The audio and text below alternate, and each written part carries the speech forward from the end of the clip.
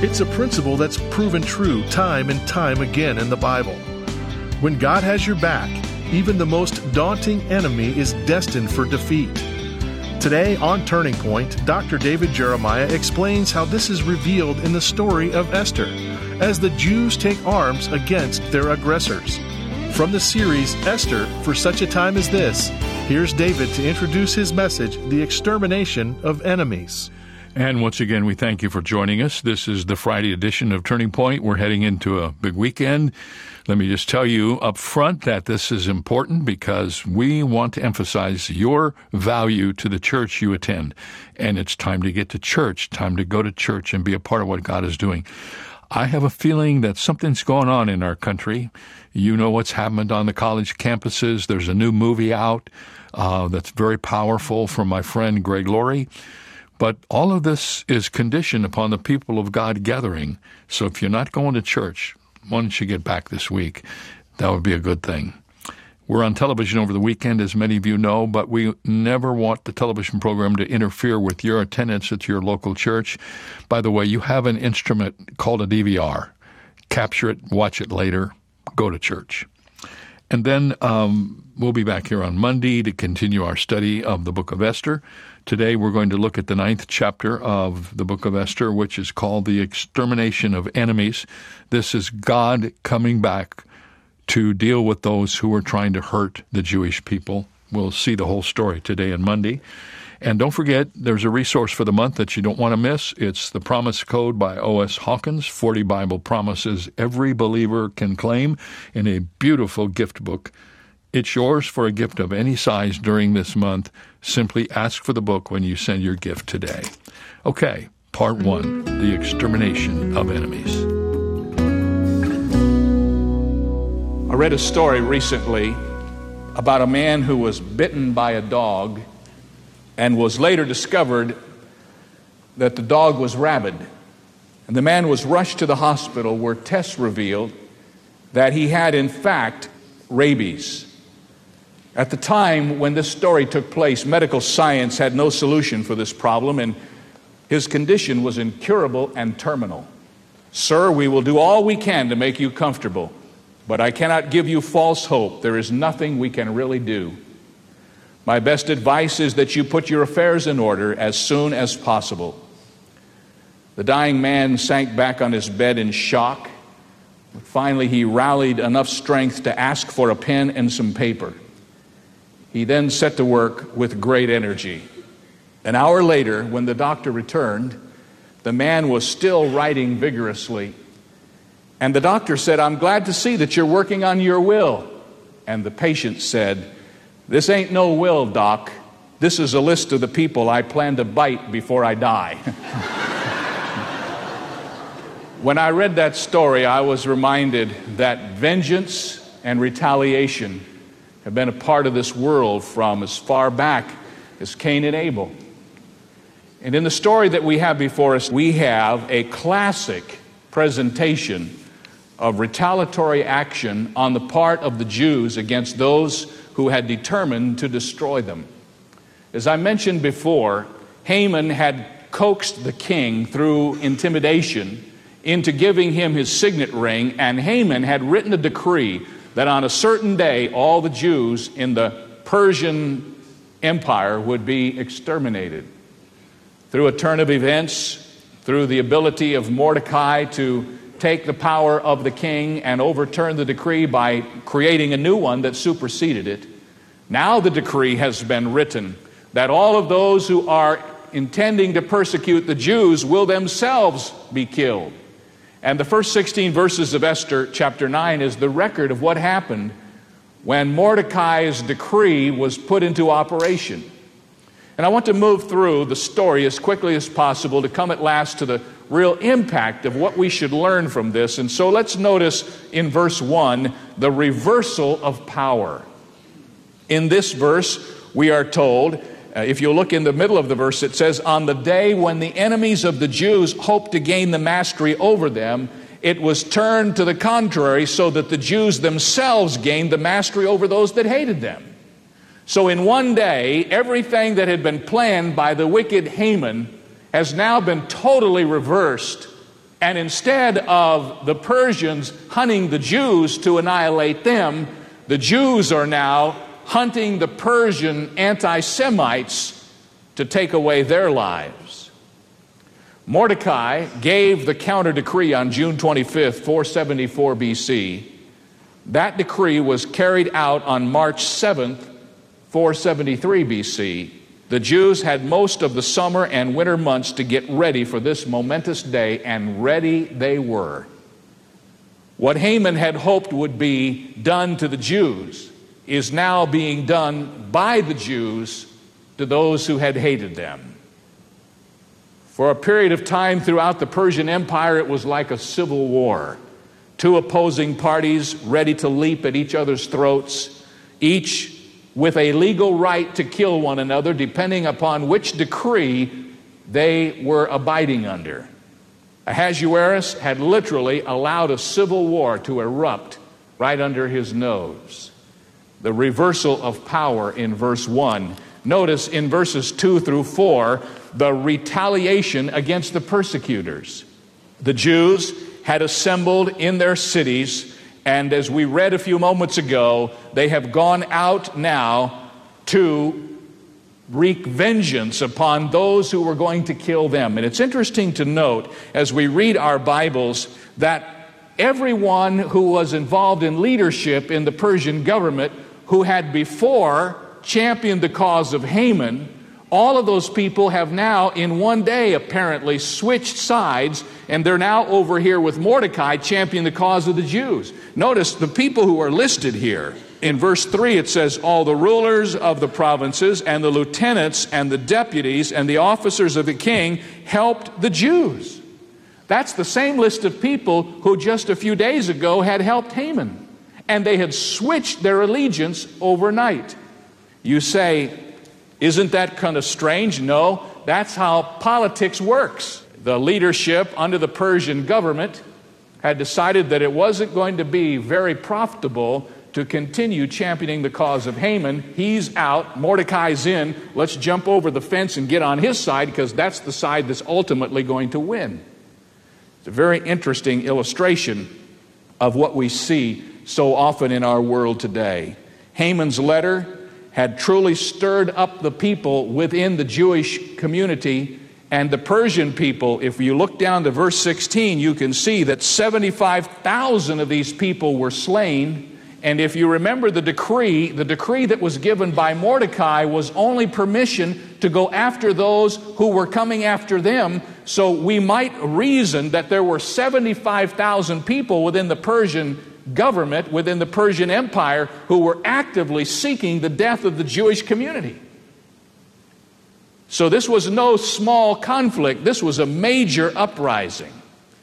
I have a question that comes to my mind that I'll reserve for a bit later, but that question has to do with, is it ever right to retaliate? Let me ask you to think about that for just a moment. Were the Jews proper in their perspective when they went back into that community with a strong sense of vengeance and retaliated against those who had struck out against them, both with threat and apparent attempts on their life?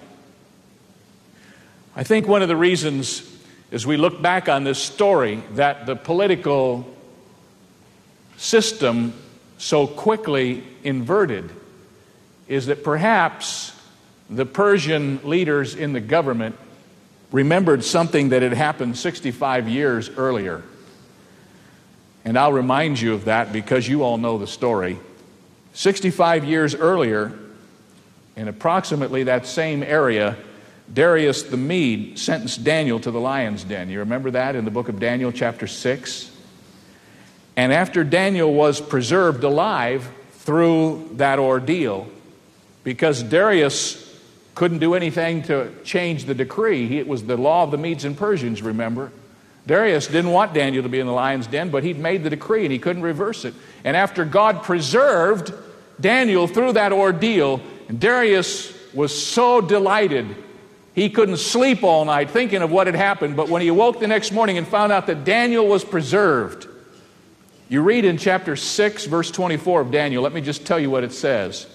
The king then gave orders, and they brought these men who had maliciously accused Daniel, and they cast them, their children, their wives, into the lion's den, and they had not reached the bottom of the den before the lions overpowered them and crushed all their bones. Daniel 6:24.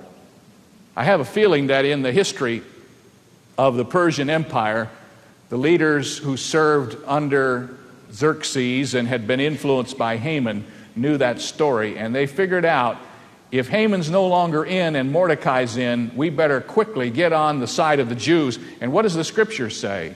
They feared who? They feared Mordecai, for he had waxed greater and greater, and it was evident that the power of God was on his life, and there is nothing more intimidating than to be around somebody who's under the power of God and be on the wrong side of the issue. And so these people, not necessarily for spiritual reasons, but for pragmatic reasons, joined in with Mordecai and Esther and became a part of the purging of the anti-Semitic views within the empire.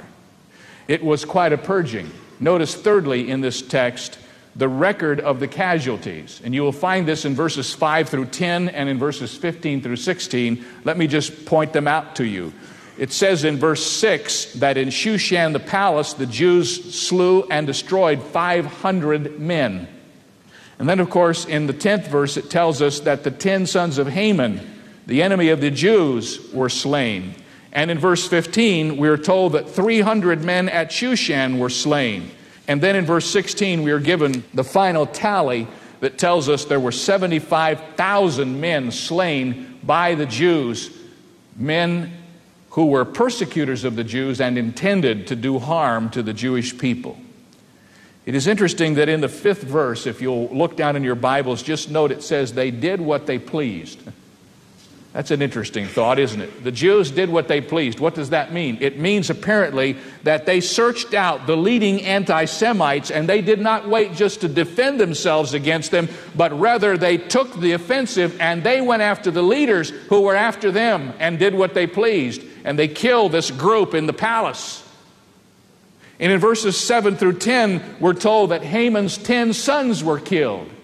And some who have read this have said, well, that doesn't seem like that's right. After all, they've already been disinherited. Remember, Haman lost everything when Mordecai took over. You remember what happened? If you go back to the first of the 8th chapter, you discover that all that Haman owned was given to Esther and Mordecai. So all of his sons had been disenfranchised. They had nothing.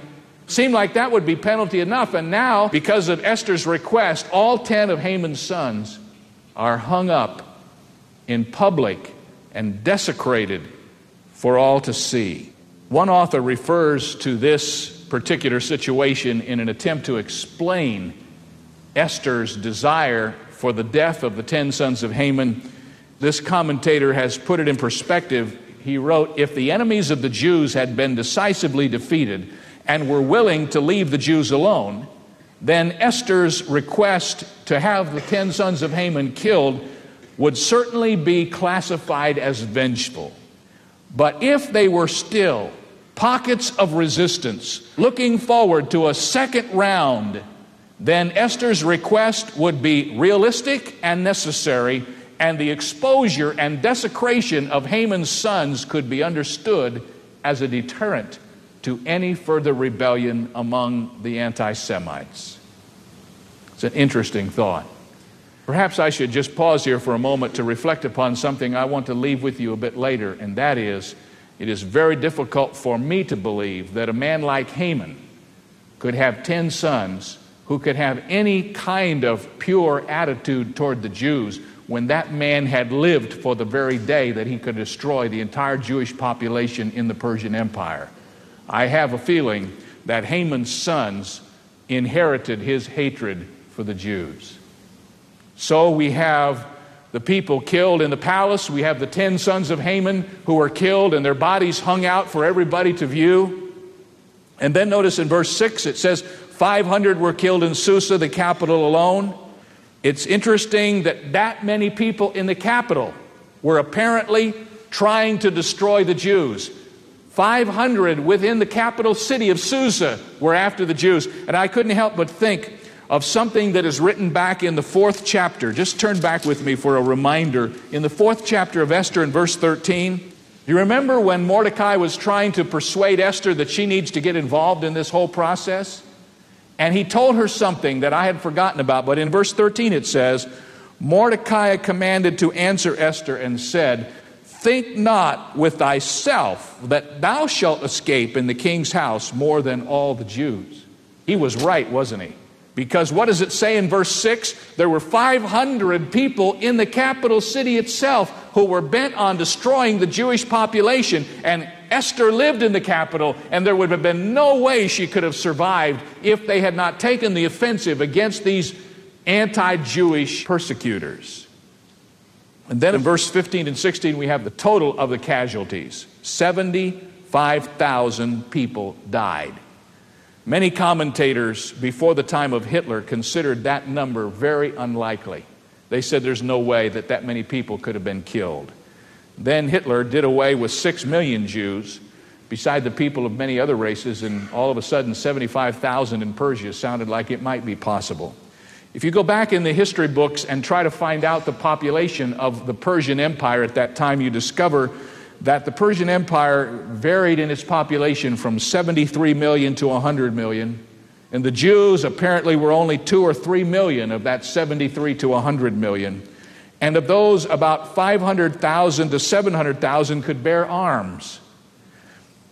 These might destroy 75,000 in battle throughout the entire empire. So that's not an unlikely number in that many people who were against the Jews. And of course, Ahasuerus didn't grieve over losing 1 million men. In the Greek war that he fought, which we referenced way back in the beginning of this book, remember when he had the party back in the first couple of chapters and he invited all of the people to come to the palace? And that's when he wanted Vashti, his wife, to come and entertain all of his foreign visitors.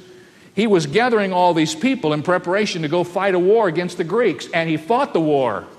And according to the secular historians, he lost 1 million men in that war, and it was no big deal. To a man like Xerxes, they traffic in the blood of people only in a pragmatic way to accomplish the gain or the means for themselves.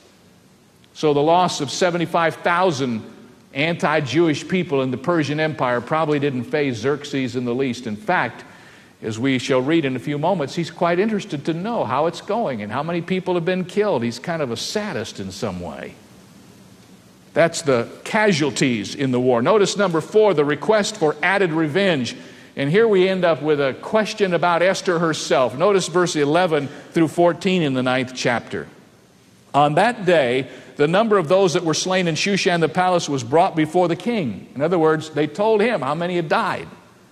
And the king said unto Esther the queen, the Jews have slain and destroyed 500 men in Shushan the palace and the 10 sons of Haman. What have they done in the rest of the king's provinces? In other words, give me a report. Tell me how many people have died. I mean, the guy's got sort of a sadistic curiosity here. And then he says, and what is your petition? And it shall be granted thee. Or what is thy request further? And it shall be done. How many more people do you want to kill?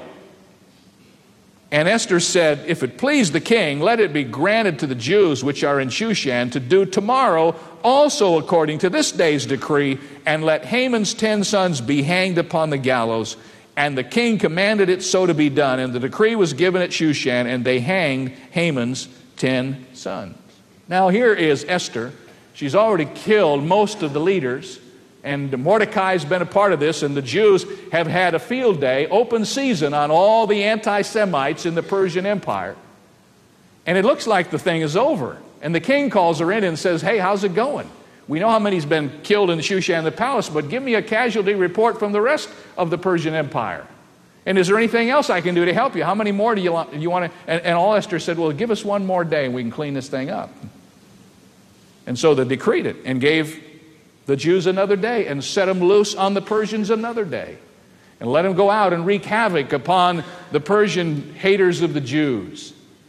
And some folks have said, this is hard to put together with the gracious, godly spirit of Esther that is so often portrayed in the personality of Esther as she's presented often in our study of her as a lady. Doesn't sound very ladylike, not very meek and lowly. for a woman to come back to the king and say, I've already killed 500, I want to kill some more. In fact, there's an interesting thing in secular history. It is a note from a Greek historian by the name of Herodotus that records that Ahasuerus, or Xerxes, when he returned home after his defeat of that Greek campaign I told you about in 480 BC, that his wife at that time, this is in secular history, that his wife at that time was a cold and vindictive queen. And of course that's a reference to Esther, because when he came back from the war, Esther was the queen. And that would be, of course, an outsider's explanation of what's going on in the life of Esther, that she was cold and vindictive. She stepped in and put an end to Haman's activities. She was able to save her people from their enemies, and she went after the enemies and exterminated them. It is interesting to me that one of the reasons why there was such a thorough purging of these anti-Semites, and especially of the 10 sons of Haman, is that there's a long-standing history of that family, as we traced early in this study, that goes all the way back to the Amalekites.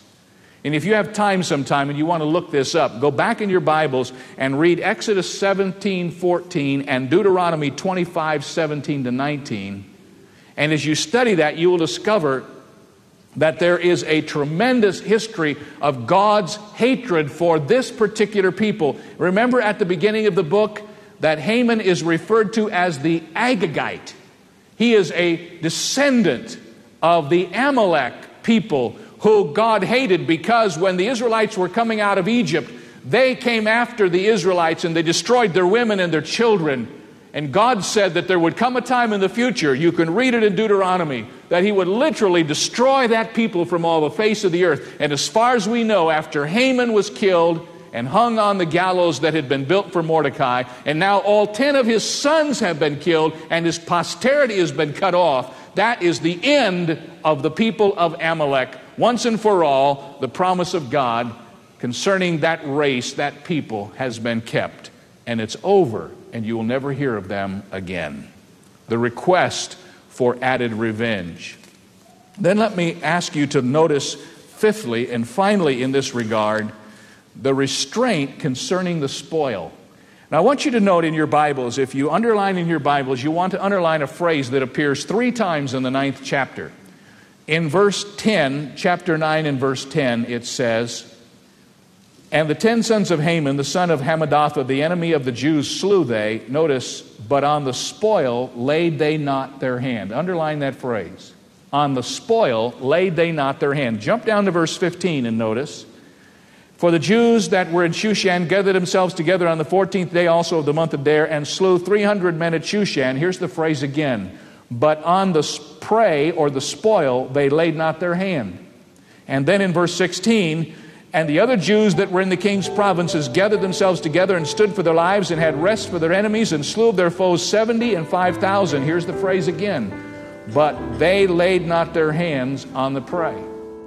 God has your back, and He does. That's such a great thought, isn't it? That no matter what's going on, if you have trusted in God and you're walking with Him, He has a way of caring for you that no one else can.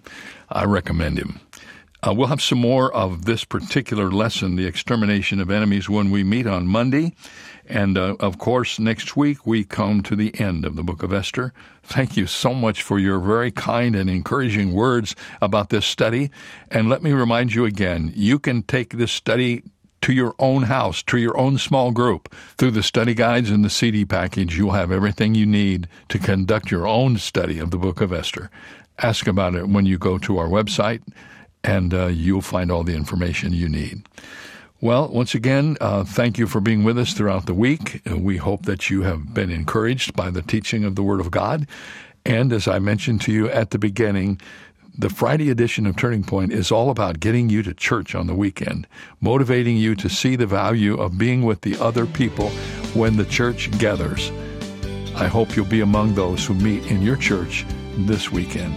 And we will see you back here on Monday for the next edition of Turning Point and part 2 of the extermination of enemies from the book of Esther.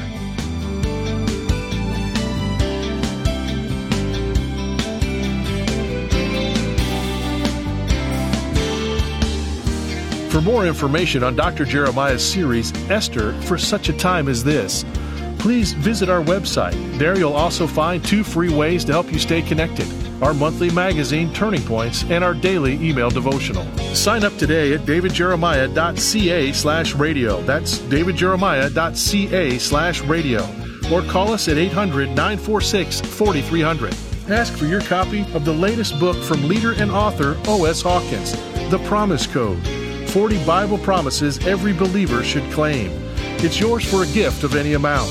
You can also purchase the Jeremiah Study Bible in the English Standard, New International, and New King James versions, available in a variety of attractive cover options. Get all the details when you visit our website, davidjeremiah.ca/radio.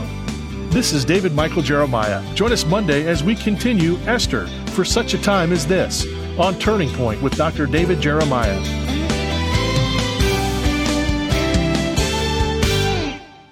If you want a deeper relationship with God, then learn to trust His promises. The Promise Code by O.S. Hawkins will help you understand how to count on God's promises, and it's yours with a gift of any amount to Turning Point this month. When you give $60 or more, you'll receive the Promise Code set, which includes Esther's CD album, study guide, historical chart, and Bible Promises at a Glance booklet. Learn more and donate when you go to davidjeremiah.ca. Take the young ones in your life on an unforgettable journey that will get them excited about the Word of God with Airship Genesis Legendary Bible Adventures from Turning Point. Tune in to our monthly audio adventures and join the Genesis Exploration Squad as they travel back in time to experience the stories of the Bible firsthand and discover life-changing lessons. Also available is the Airship Genesis Kids Study Bible, packed with the biblical content specifically written for kids, from trusted Bible teacher Dr. David Jeremiah.